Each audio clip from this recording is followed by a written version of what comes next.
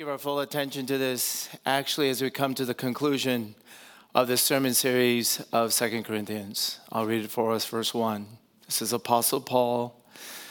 I must go on boasting, though there is nothing to be gained by it. I will go on to visions and revelations of the Lord.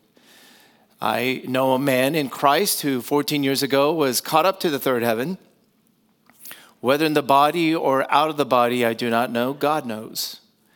And I know that this man was caught up into paradise, whether in the body or out of the body, I do not know. God knows.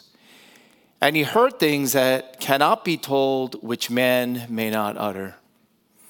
On behalf of this man, I will boast, but on my own behalf, I will not boast except of my weaknesses. Though if I should wish to boast, I would not be a fool, for I would be speaking the truth. But I refrain from it so that no one may think more of me than he sees in me or hears from me. So, to keep me from becoming conceited, because of the surpassing greatness of the revelations, a thorn was given me in the flesh, a messenger of Satan to harass me, to keep me from becoming conceited. 3 times I pleaded with the Lord about this, that it should leave me. But he said to me, my grace is sufficient for you, for my power is made perfect in weakness. Therefore, I will boast all the more gladly of my weaknesses, so that the power of Christ may rest upon me. For the sake of Christ, then, I am content with weaknesses, insults, hardships, persecutions, and calamities. For when I am weak, then I am strong. This is God's word. Thanks be to God. If and when you read about people like Apostle Paul or hear of what Apostle Paul did and suffered for the sake of the gospel of Jesus Christ, it is very easy to dismiss him, to just pass him off as, well, people like Apostle Paul, they're just different. They grew up different. Maybe his personality and disposition was just inclined to be more spiritual than I ever will be. Paul obviously was a man of amazing resilience, even physical constitution and perseverance, to have traveled and to have been physically harmed that many times and stay alive. Oh, people like Paul, they're just more called by God. They're more anointed by God. They have more the Holy Spirit of God. They're more blessed by God. Maybe they're more favored by God. They're just elite. They have a better offset of skills than I ever would have. My friends, a lot of times I've thought that. Please beware. Because if you think that about Apostle Paul, notice how that excuses all of us from ever entertaining or seriously considering, I should be a lot more like Apostle Paul. Beware how that excuses the rest of us and isolates and idolizes the very few, most of whom are headed for a fall when they are so isolated and idolized. Last week from 2 Corinthians chapter 11, we learned how God made Paul weak. Have you really come to Jesus yet? Everyone in this room?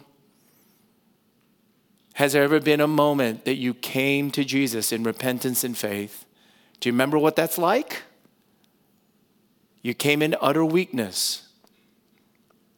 What if the way in which you first came to Jesus Christ is the best possible position or posture you could ever find yourself in? Well then, God doesn't just make you weak, he will make sure to keep you weak. That's today. Last week, God made Paul weak. This week, God made sure to keep him weak. 3 things to guide us along. First is the pendulum. I'll call it the pendulum. Second, the thorn. Third, the paradox of all paradoxes. It's the climactic paradox of this letter. First, the pendulum.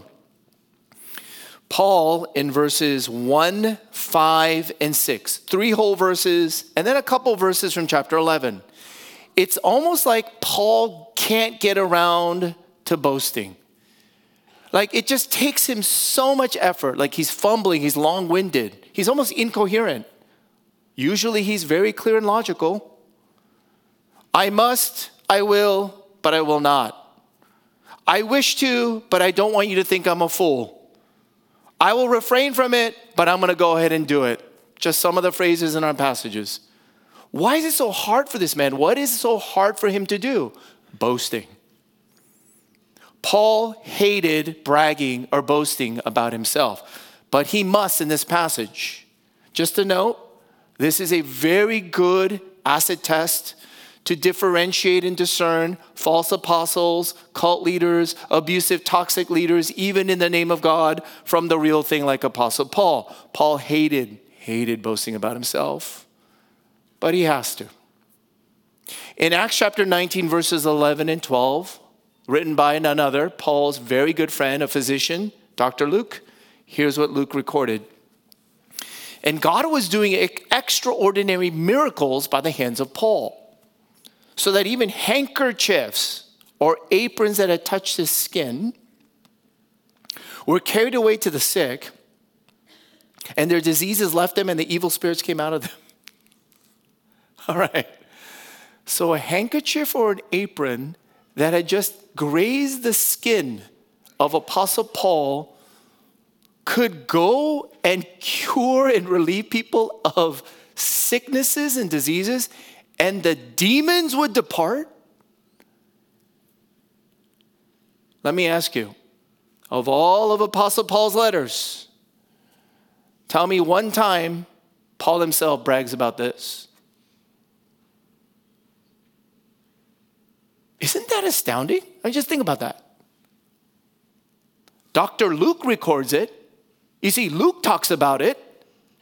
Paul never talks about it. Acts chapter 20. I can relate with this with Apostle Paul. One of the few things I can relate with Apostle Paul. I guess he was preaching or teaching for too long. It said it was reaching midnight again, according to Dr. Luke. And a young man by the name of Eutychus from the third story, he fell asleep. Yes, people can fall asleep during a sermon. But Eutychus fell asleep from the third story and fell, and he died. Well, verse 11, Paul went down, bent over Eutychus, just took him in his arms. He took him in his arms, and then he said to the crowd, who was just so shocked and grieved, do not be alarmed, for his life is in him. And Eutychus came back to life. Now, if a piece of clothing that you had could be passed around to heal diseases and the demons shriek while they leave, and if you ever raise someone back from death to life, how do you not talk about that? How do you not brag about that? How do you not use that as your calling card? Like, how do you not have speaking tours, bigger stages and shows? How do you not have your name flashing in neon lights and just basically pack out stadiums? How do you not publish books on how to perform miracles like me? How do you not do it? Paul didn't do it. Paul loathed bragging about himself. The real thing. You know, there's certain things that could happen in your life that are so precious. They're so meaningful. They're so personal. You would dare not publicize or advertise it on social media. Like sex. Like maybe your encounter that is genuine with God. Paul here, he doesn't even say, he can't even say it's me, but he says there's a man in Christ. I know this guy in Christ. We all know it's him. 14 years ago, caught up into the third heaven. I don't even know what that means. I was caught up into paradise. There were visions and revelations given to me and I heard things that I cannot utter. They're inexpressibly beautiful and precious. Paul was given revelations and visions into the heights of heaven because he was a true apostle. And I do take heart, do take comfort that because Apostle Paul suffered more than all the other fake apostles. He suffered more than maybe any other Christian next to, of course, Jesus himself, Jesus our Lord and Savior. Because he suffered so much more, I do think God gave him more to comfort and carry him through. And the result of spiritual height, the real result of spiritual ecstasy, is real humility. It marks how sacred and precious it really was. But even for Apostle Paul in our passage, even for him, who is loath to brag about himself, right after the heights of heavenly ecstatic experience, there's a thorn. He says, there was given me a thorn in the flesh down below. God raised him up, and then he quickly brought him back down. God allowed him to experience such highs and also experience such lows. Paul explains why. Look at verse 7. Verse 7. So to keep me from becoming conceited, because of the surpassing greatness of the revelations, a thorn was given me in the flesh, a messenger of Satan to harass me, to keep me from becoming conceited. Did you know there's something worse than the thorn?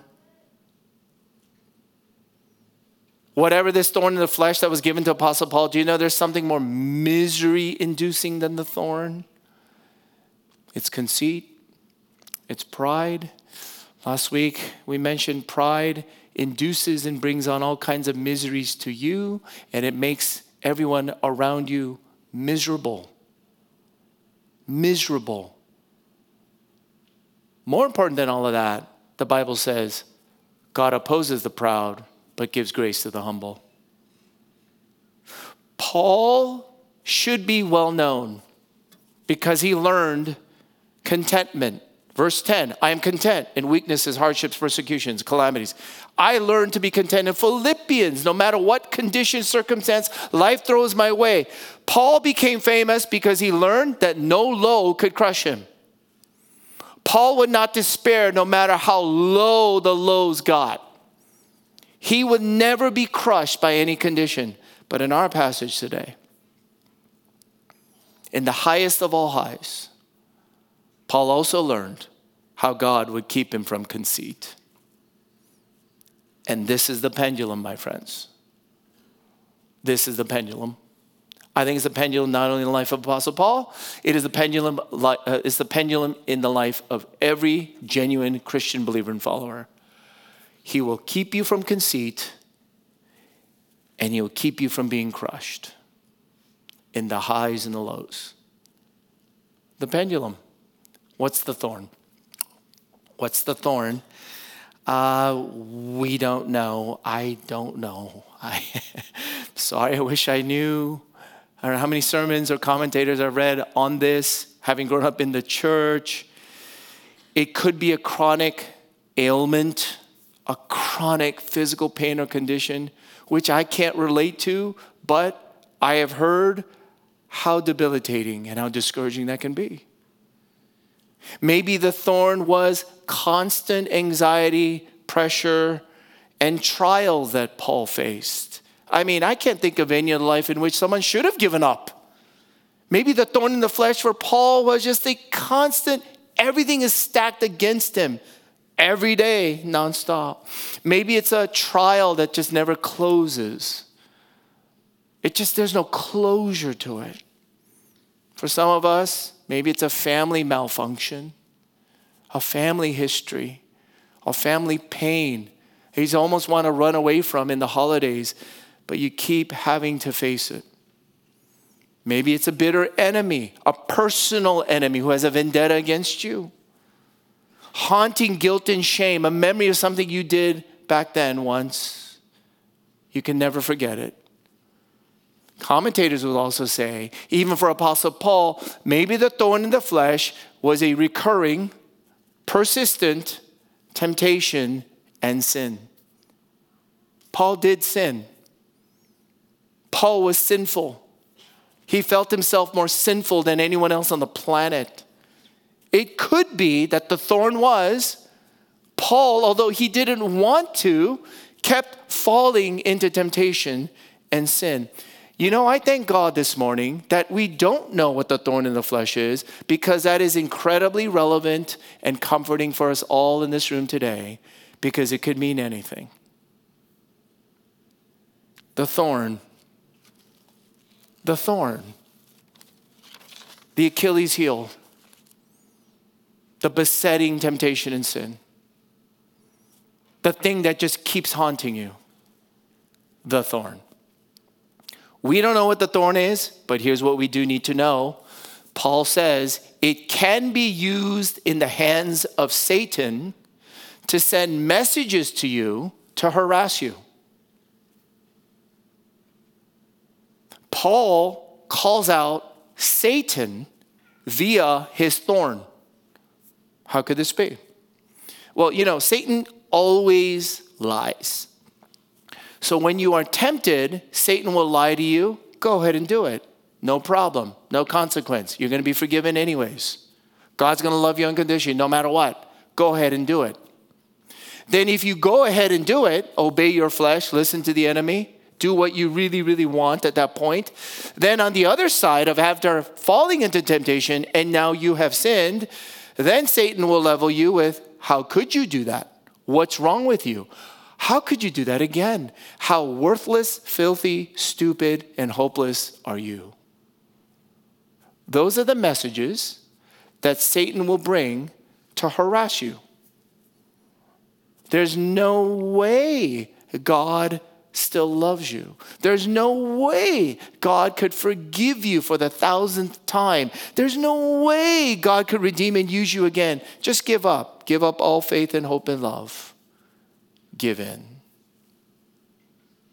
Paul says, whatever his thorn in the flesh was, could be used by the enemy to harass you and bring you down for good. But the same thorn that could be used by Satan to harass you could be used by God to humble and heal and love on you. To humble, purify, protect, sanctify, and save you from something much worse. From something much worse. Did you know there's something much worse than the thorn itself? Did you know there are more miseries that you could bring into your life and into the life of others than the thorn itself? It is the lethal condition of conceit. Pride. I can do life without God. I've got it all under control. You just let me work as hard as I can with as many resources, with as many avenues, with as many intel, with as many connections or wealth or whatever technology that I need. Just give it to me. I'm going to make sure I'm going to work it all out. But to protect and humble and purify and save you and I from the most lethal condition, the most lethal posture in all of life of pride and conceit, it would be merciful of God to not only make you weak, but to keep you undeniably weak. I can't believe next Sunday we start Advent season. And next Sunday I look forward to sharing with you something I've been learning recently. To cry and to complain about things is just natural and human. No one taught you how to cry and complain. You came out of the womb crying and complaining. Oh, but to turn that into a lament, to turn that into a prayer, which takes faith, to cry and complain to God, not just to yourself or a therapist or to take it out on other people. That's something we must learn in this Advent season. We must learn in this Advent season. But as I think about this next Sunday, as we begin Advent, as a red eye, yours truly and Daniel Pak and Jung Lee will be going out to Southeast Asia to visit some missionaries in Southeast Asia. Our greatest prayer request for you is we would bring encouragement and strength and grace to our missionaries on the front lines for the gospel's sake. Well, I was talking to my doctor this week at Kaiser, and I said, I've got a 17-hour flight red-eye next Sunday, which I dread. I think that's the worst part of the trip. I can't wait to see the people. 17 hours to Singapore. Doctor, just give me the strongest sleep medication you got. Knock me out. The doctor was going through the records over the phone. I says, oh, Harold, I think Ambien would be the thing. And going through my records, I says, I realized that we have prescribed it to you before. Yes, you did. You did give me Ambien before. He says, it was in 2013. And in 2013, not only did we give you Ambien, we had diagnosed you with insomnia and depression. I had forgotten, and I shared this with my wife this week. And I got to think about 2013. What happened in 2013 where I had insomnia and depression? CCSA became a church in October 2011 after 4 or 5 years as an English ministry of Shrews Presbyterian Church. There was such a sense of, yes, accomplishments and joys. It was the first of its own kind to become our own church side by side with the mother church in 2011. About a year and a half in, right after what we would call some of the highs in the history of CCSC, it was a year filled with unforgettable, devastating trials and losses. Losses of people whom I love that I will never, ever really get over on this side of heaven. And then I do recall in 2013, a hospital episode, massive unhealth, irritability, couldn't sleep, so much vicarious trauma, the symptoms that would come from that. 2013. 3 years ago, as you may know, I hit another kind of low where I had nothing left to give, but I don't know any other church that would restore and love me back to some semblance of health. The highs in 2011, the lows in 2013. Another low 3 years ago, and then there's just so many highs. It's uncanny, the pendulum. And it is remarkable how God continues to give a thorn. I don't know what your thorn is. You don't know mine. But here's what I know. Oh, how God loves me so. Oh, how God loves you so. Because in and through the thorn, only through the thorn, His power rests. His power comes to perfection. His power resides. His power explodes. There's a popular meme that was being thrown around, I think about last year. They were talking about which Top Gun character from Top Gun 1, who do they represent when it comes to Christian denominations? I thought this was pretty accurate and hilarious. Top Gun 1, Goose. Remember Goose? Enthusiastic, musical, expressive, plays the piano. Who does he represent? What denomination? Oh, our Pentecostal charismatic friends. Absolutely. You know, Pentecostal charismatics can actually clap. They actually clap on beat. They dance with rhythm. Go figure. Wow, it's crazy in worship. Pentecostals, Goose. Which character in Top Gun 1 would most represent the Reformed type, the Presbyterian type? Iceman. Be the Iceman. Iceman, cocky, confident. He can know and recite to you what is right by the book. He makes sure everyone else knows that he's right by the book. But Iceman doesn't always get it right. In fact, Iceman is dead wrong when it counts the most, because Iceman still believes in his own strength. The pendulum, the thorn, now the paradox. Here's the summit, and it's not the summit that you think you would reach. It's not the summit you may prefer, but it's the summit. It's the summit to the entire letter, and dare I say, it's the summit, the highest place that Apostle Paul himself could ever reach. Here it is, starting in verse 8. Verse 8. 3 times I pleaded with the Lord about this. What's this? The thorn in the flesh, that he should leave me. Paul pleaded. That's the word. Pleaded. He begged. He cried. He was persistent about it. 3 times with the Lord, let this thorn leave me. Get it out of my life. But God said no. Does this remind you of anybody else? Someone pleading and begging for God to remove something, to make it easier.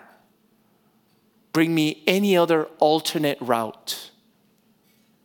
Please, God, anything else but this. Does it remind you of anybody?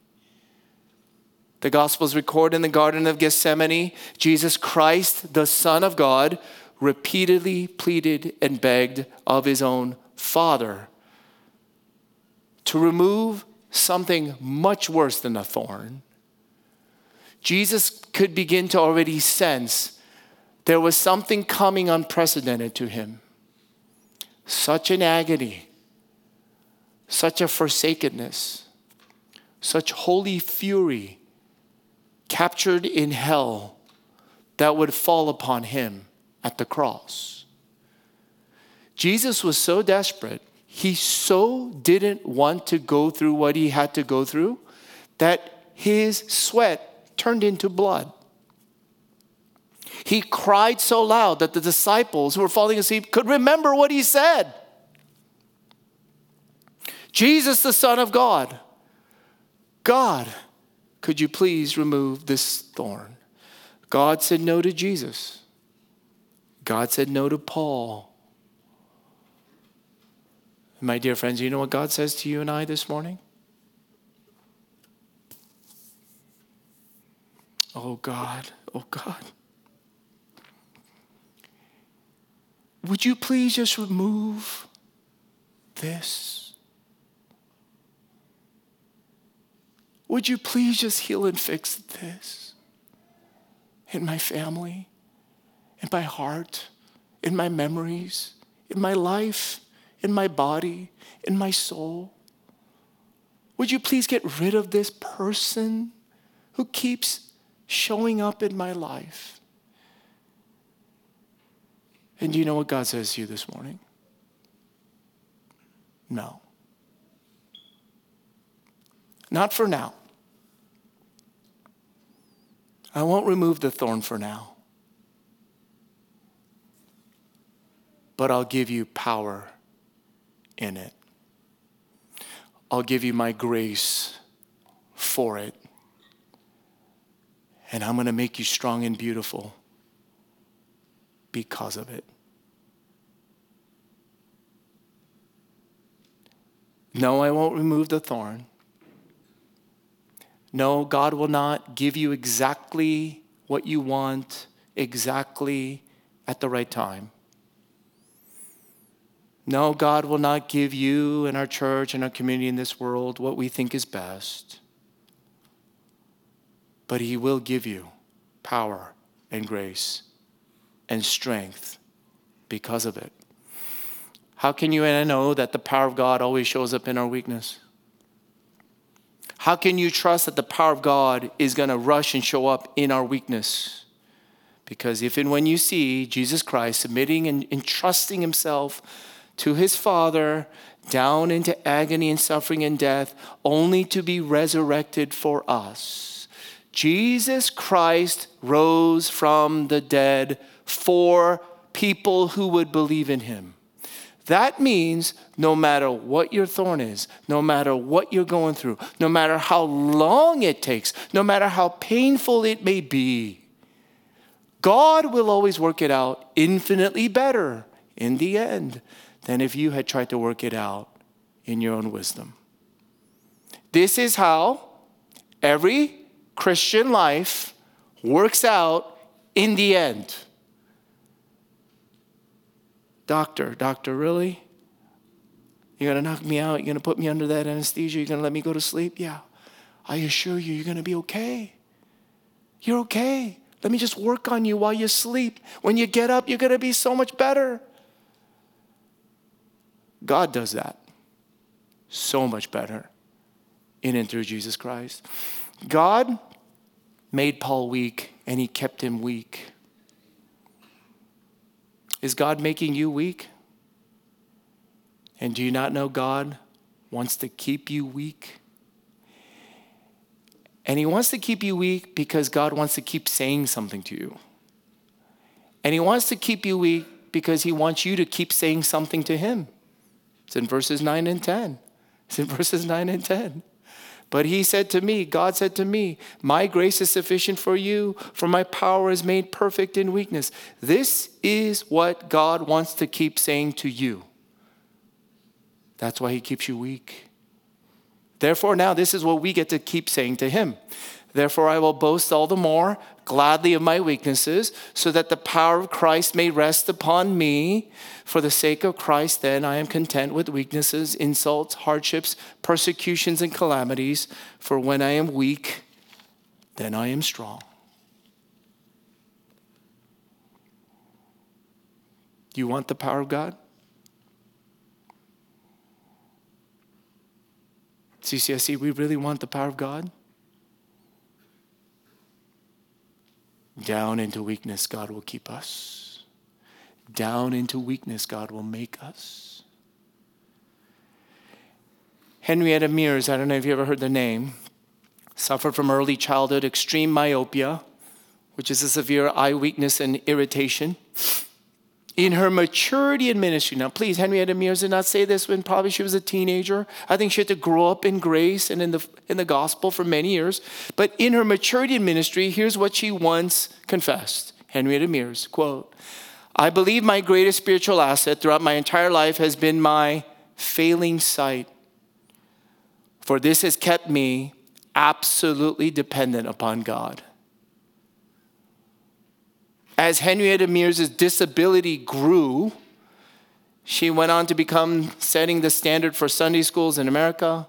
She founded Gospel Light. She published the book, What the Bible is All About. She was an influence to young Billy Graham, as well as Bill Bright, who founded Campus Crusade for Christ. Henrietta Mears, my greatest spiritual asset is that which kept me absolutely dependent on God. This week, there was a song that was replayed in my head. I don't think